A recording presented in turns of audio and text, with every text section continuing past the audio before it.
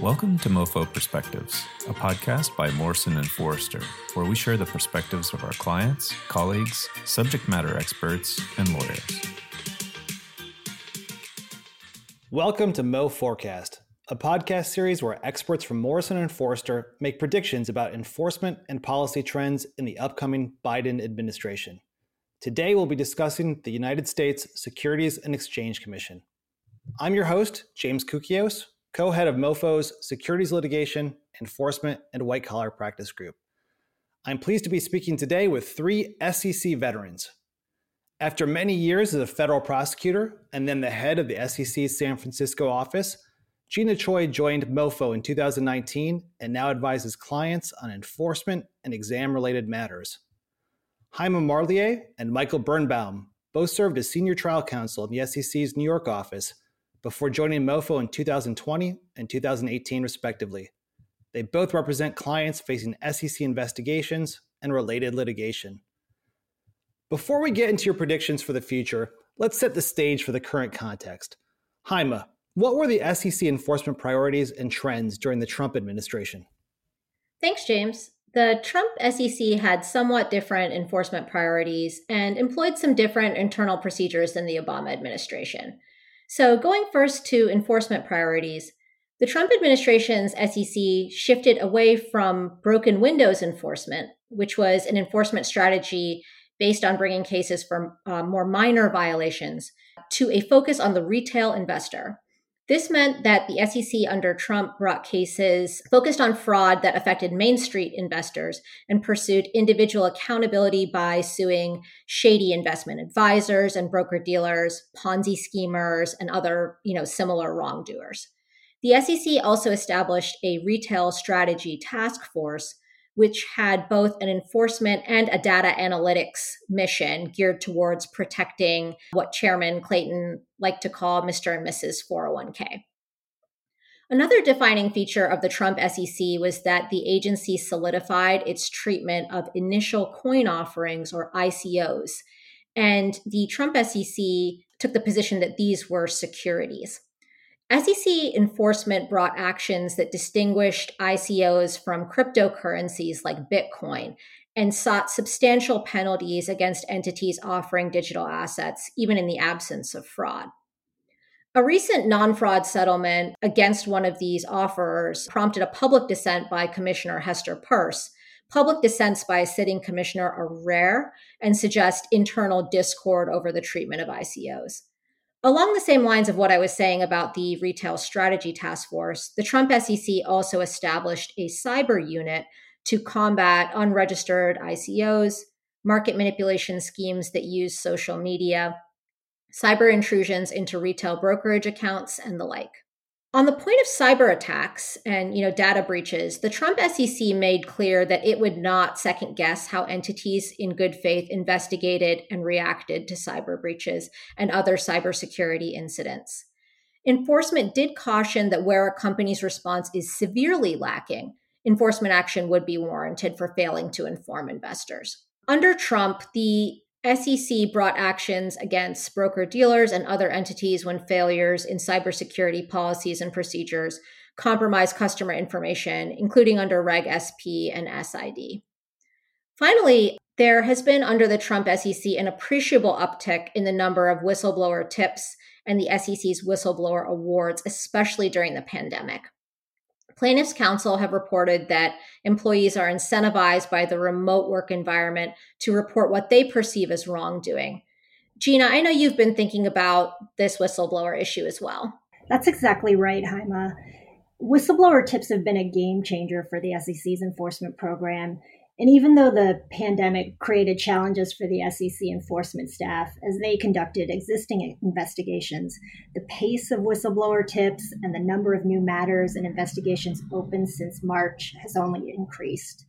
And I would argue that the pace and size of whistleblower awards announced since March can be really motivating for employees. We did our own back of the envelope analysis and found that the SEC has been announcing awards on almost a weekly basis since March, with a single award of over $100 million in October. Hearing about these awards while working from home can be a powerful motivation for employees to go to the SEC if they suspect wrongdoing within their organization. Thanks, Gina. As I mentioned earlier, the Trump SEC also changed some internal procedures at the SEC that affected the enforcement program.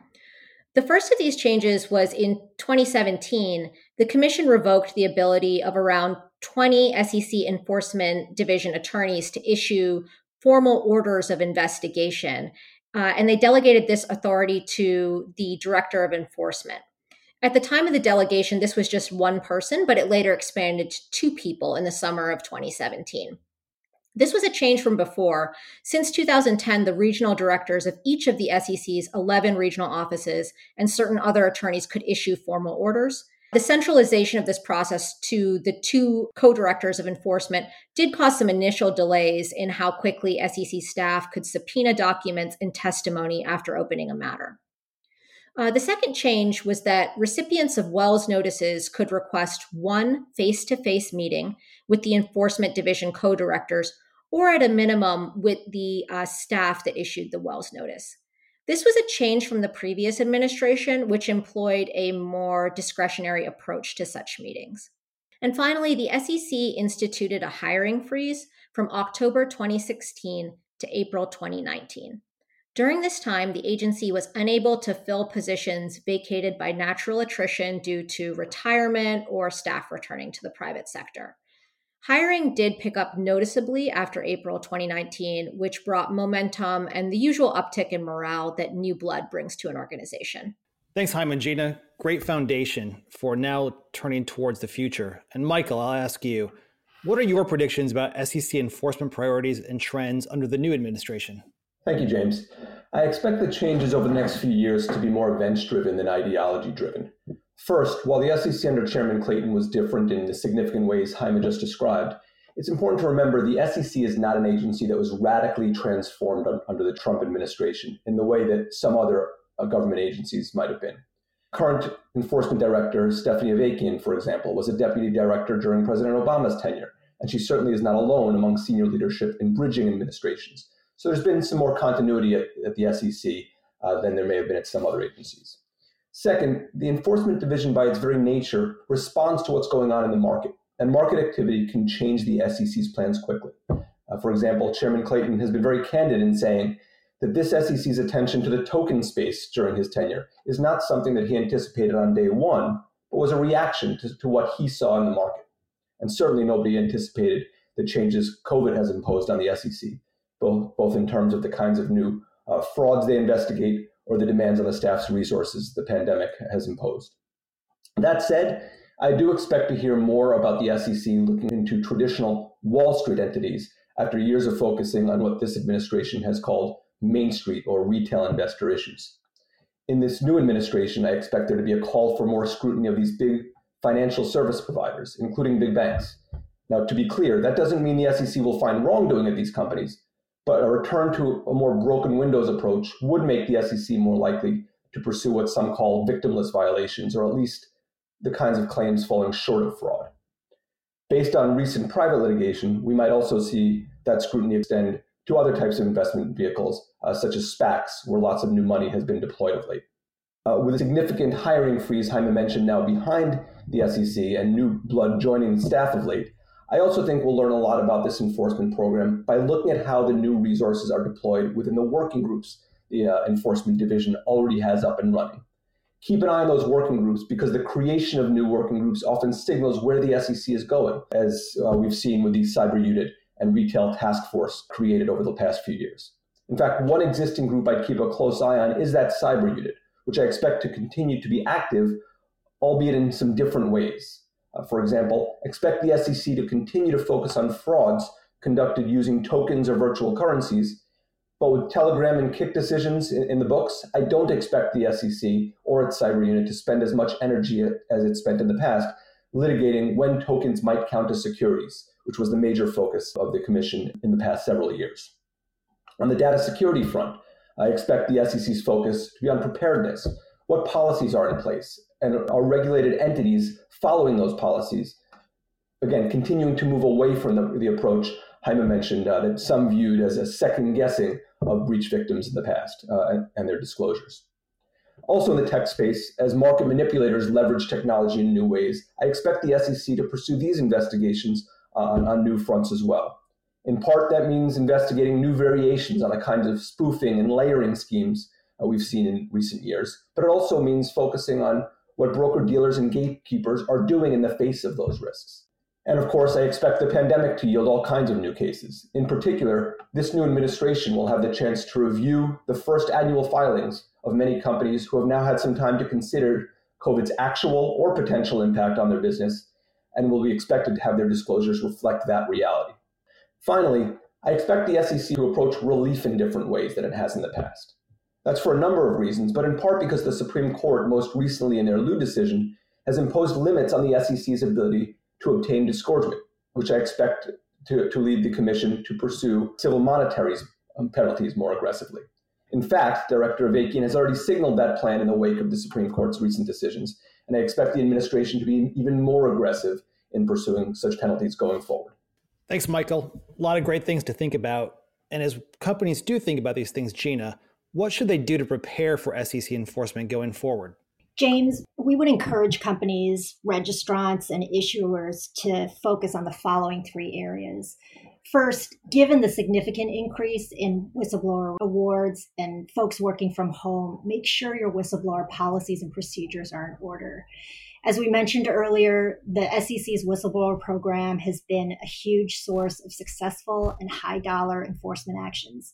The fact that it is a bounty program and the proliferation of multi-million-dollar awards will only encourage individuals at your company to report if they sense wrongdoing at your organization.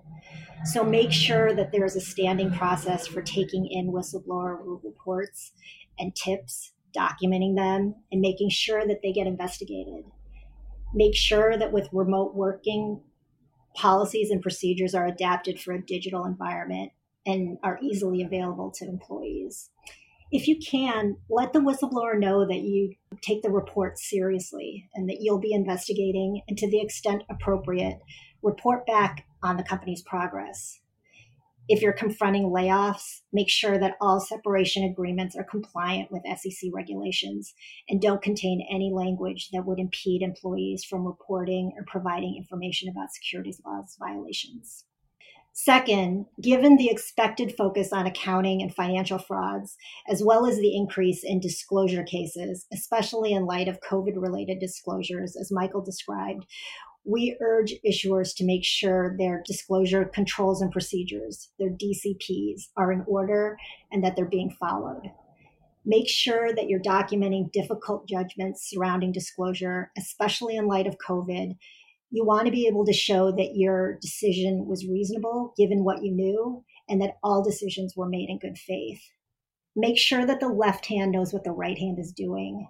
To that end, make sure that there is sufficient interaction between employees responsible for monitoring material events, transactions, and reports on one hand, and those responsible for disclosure in public filings on the other. I would encourage you to share material information with outside counsel and your auditors to assess disclosure obligations. And finally, if you want to be proactive without investing a lot of resources, use your own organization's data to assess risk. This is exactly what the SEC is doing. Don't be taken by surprise. Don't let the SEC come to you with wholly new risk areas that you had no idea about. Get on top of your data to understand trends and risk areas for your company. Figure out, are you just meeting analyst or internal expectations by a tiny margin quarter after quarter? Is this something senior leadership is touting? What complaints and observations are you seeing in your own whistleblower reports? What trends are you seeing in your sales incentives quarter after quarter?